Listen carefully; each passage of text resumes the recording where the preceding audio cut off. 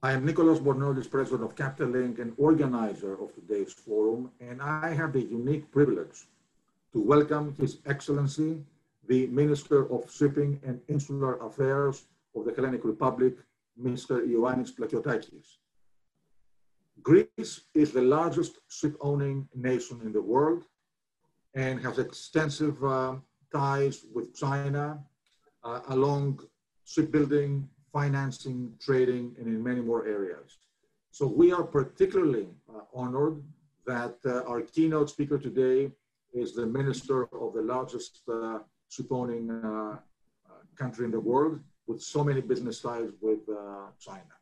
Mr. Minister, thank you for being with us, and I am turning the floor over to you.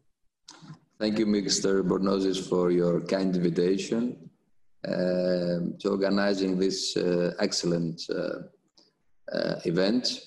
Distinguished representatives of the international business and shipping community, dear colleagues, ladies and gentlemen, it is a great honor for me to address the 5th annual Capital Link Shipping Forum at China, and I would like to thank the organizers for the kind invitation to address this prestigious event attended by distinguished members of the national and international shipping community. It is indeed a great honor to me as the representative of the Greek government and Maritime Greece to share with you our appreciation and vision for both the bilateral Sino-Hellenic relations as well as for the international shipping sector in the years to come. Ladies and gentlemen, it is not a novelty to say that Greece and China play a decisive role in the development of the world maritime trade. Greece, as a traditional maritime country and a major carrier of the world's maritime trade, attributes particular emphasis on the smooth operation of shipping, on implementing international measures aiming at high levels of maritime safety, protection of the environment, and at the same time safeguarding a dynamic, friendly, and socially rewarding business environment for the full spectrum of shipping activities. China, apart from a major maritime country, in the world's most important export country, with a highly developed shipbuilding industry, implementing state-of-the-art technology. This is a combination that provides adequate assurances for the strategic cooperation between the two countries in the maritime domain. In terms of bilateral relations, the existing institutional maritime framework between the two countries provides a comprehensive and coherent cooperation environment. At the same time, it opens new horizons for bilateral cooperation across a wide range of maritime issues of mutual interest. The productive bilateral cooperation is further reflected in the Chinese shipbuilding sector, which is an important economic activity in terms of foreign capital flow and, of course, employment for the country. Because of their competitiveness and innovative technologies, Chinese shipyards are now the first option for Greek ship owners who, over the past 15 years, have placed orders for more than 1,000 ships of more than 50 billion euros in support of the Chinese shipbuilding industry. The strategic relation between China and Greece is further evidenced by the continuous presence of Greek ships at Chinese ports serving the external trade of the country. Last year, more than 35% of the Greek flagged vessels made at least one call at Chinese ports and all of them running smoothly and efficiently. It is on those bases of our strategic maritime cooperation that we favor the inclusion of Greek quality manufacturers operating mainly to the domains of ships accommodation, IT, telecom, navigation, and mooring equipment to the providers list of the Chinese shipyards. And I should not omit to stress that a significant number of Greek companies operate in China, providing services in the domains of manufacturing and inspection of marine equipment. But the emblematic investment of COSCO in the port of Piraeus and its very successful development is perhaps the best example of what we can achieve when our countries focus on growth-oriented policies. We are very pleased to see that COSCO investment has dynamically increased the country's value added, rendering Piraeus one of the largest container ports in Europe in just a few years' time. For this reason, we are ready to further support this investment, having already approved the company's large investment plan of more than 600 million euros, while working together to create the condition for its further expansion. We, as a government, also want to see the port of Piraeus develop into one of the largest cargo ports in Europe and the main gateway for Chinese exports to our continent. For this to happen, close cooperation with both the Chinese government and the company, as well as the hard work and consensual spirit, is required. Now that everyone understands the benefit of such project, the conditions are better than ever before. After all, our country's accession to the emblematic Belt and Road Initiative of China and the 17+1 initiative clearly demonstrates our belief that Greek ports, due to their strategic geographical location, could constitute main international hubs to the markets of EU countries, the Balkans, and the Black Sea. In this context, we are already implementing a big national project for the best utilization through concessions and/or privatization of the 10 major Greek ports, apart from Piraeus and Thessaloniki, which of course creates new investment opportunities for companies active in combined transport, logistics, and cruising, benefiting, of course, from the significant advantages of the Greek ports. Ladies and gentlemen, during the last years, adverse economic conditions threatened to undermine the prospects of a sustained economic recovery and stability in the global economy, such as debt problems in many developed countries and fiscal austerity, and considering that shipping is affected by the global macroeconomic conditions, the performance of the wider economy is reflected in the development of the shipping industry. The economic challenges are associated mainly with the oversupply of capacity, the slowdown in trade, the finance restriction imposed by the banking institutions, the sharp decline in ship sales, the uncertainty in oil prices, and intense, of course, competition. Inevitably, these factors resulted in considerable pressure on freight rates, especially in the dry bulk market, and only the gradual recovery of the global economy will lead with certainty to the mitigation and gradually to the elimination of this phenomena. In this vein, in a period characterized by banking reluctance to provide finance to the shipping industry, which is considered relatively high risk, the emergence of new investment sources, such as ship financing from Chinese banks, especially in the form of leasing, has been remarkable and has increasingly become an important financing source for Greek ship owners. Ladies and gentlemen, turning our attention to the most pressing issues of our time, i.e.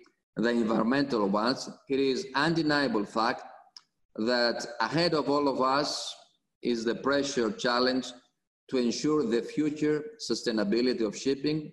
In a rapidly changing world, shipping is called upon to face environmental changes, varying from the installation of costly ballast water management systems to assessing the best way to comply with a new sulfur limit for marine fuels, and from making ships recycling more environmental friendly to dealing with the ultimate modern challenge, i.e. how to address the climate change problem from shipping perspective.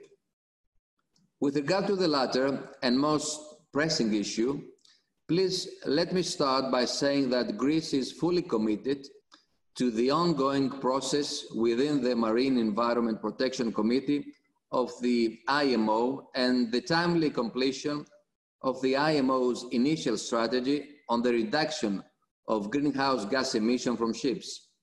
We believe that the targets set in IMO strategy are practical, realistic, and able to bring all states on board in the necessary coordinated global effort for the enhancement of shipping contribution to the fight against climate change.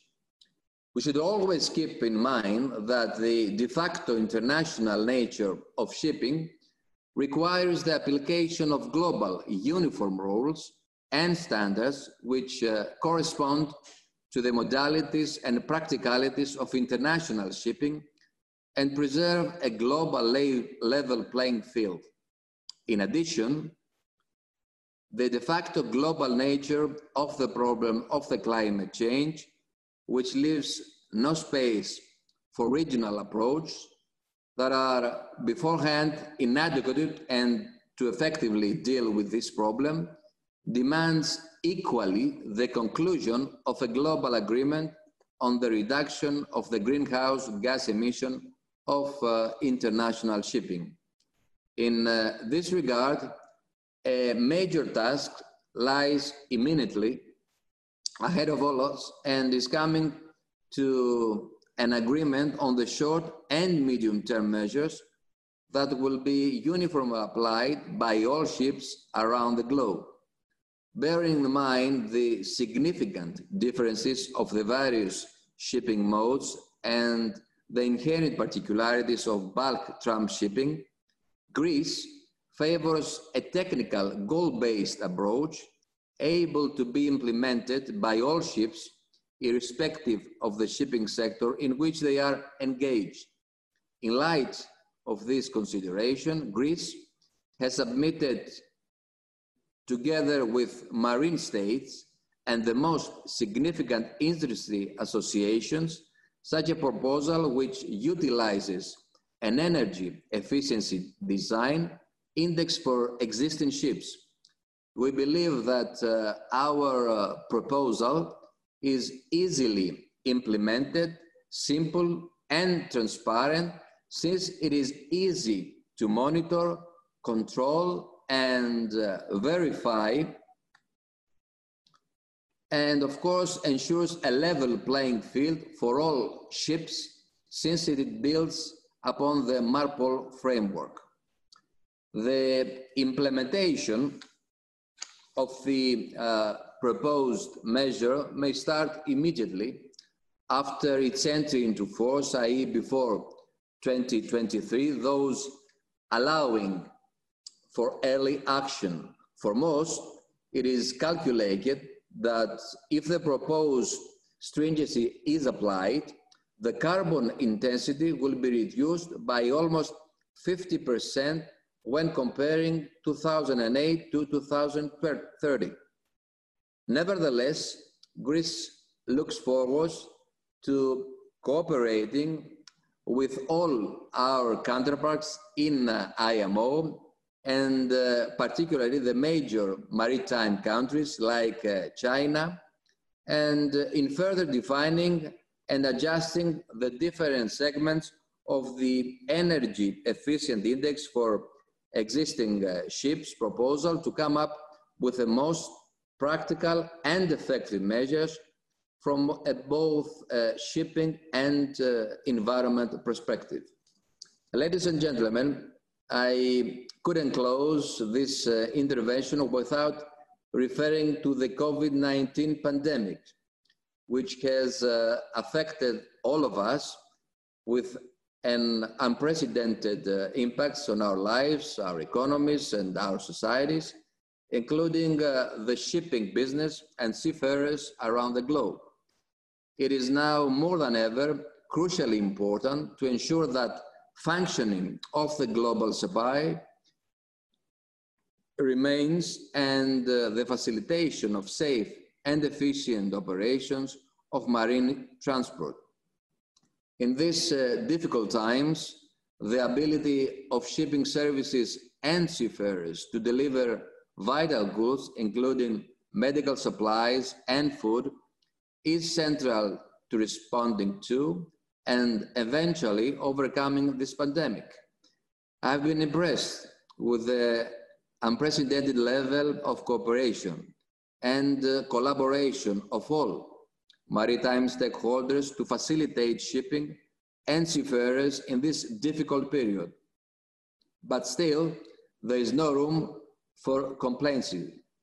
For this reason, we need to capitalize the unprecedented cooperation as we move forward.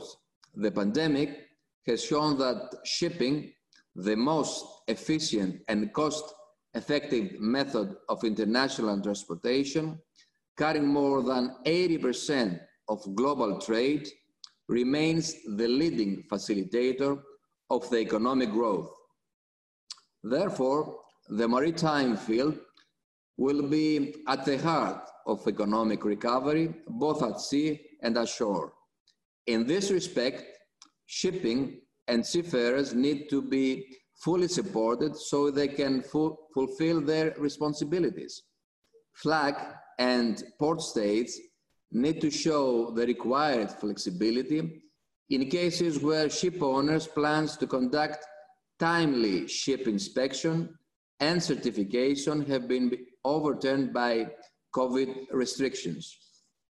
Above all, ladies and gentlemen, seafarers' mobility worldwide needs to be ensured on the basis of their recognition as essential workers, as mandated by ILO, and the European Union. With these words, I would like, on behalf of the Greek government, to congratulate the organizers, Mr. Bornozis, for bringing together so many maritime leaders to provide their valuable insight for the future of shipping, and wish every success to the works of the forum and for delivering fruitful results. Thank you once again for your attention. Mr. Minister, thank you very much for a very powerful and insightful set of remarks. And thank you very much for the good words you had to say about us. Our forum aims to enhance the exchange of information and interaction between the global maritime community and the Chinese maritime community. And in that context, your presence here today is really a privilege and elevates the forum to a new level of prestige. And I thank you very much. I hope that next year we will have the opportunity to visit Shanghai in person. But right now, when a lot of other events are being canceled or postponed, the fact that we keep on, I think is very important because it shows the continuity of the industry and the resilience of the industry, and we all need to stay connected. So thank you very, very much. Thanks again, Mr. Bornozis.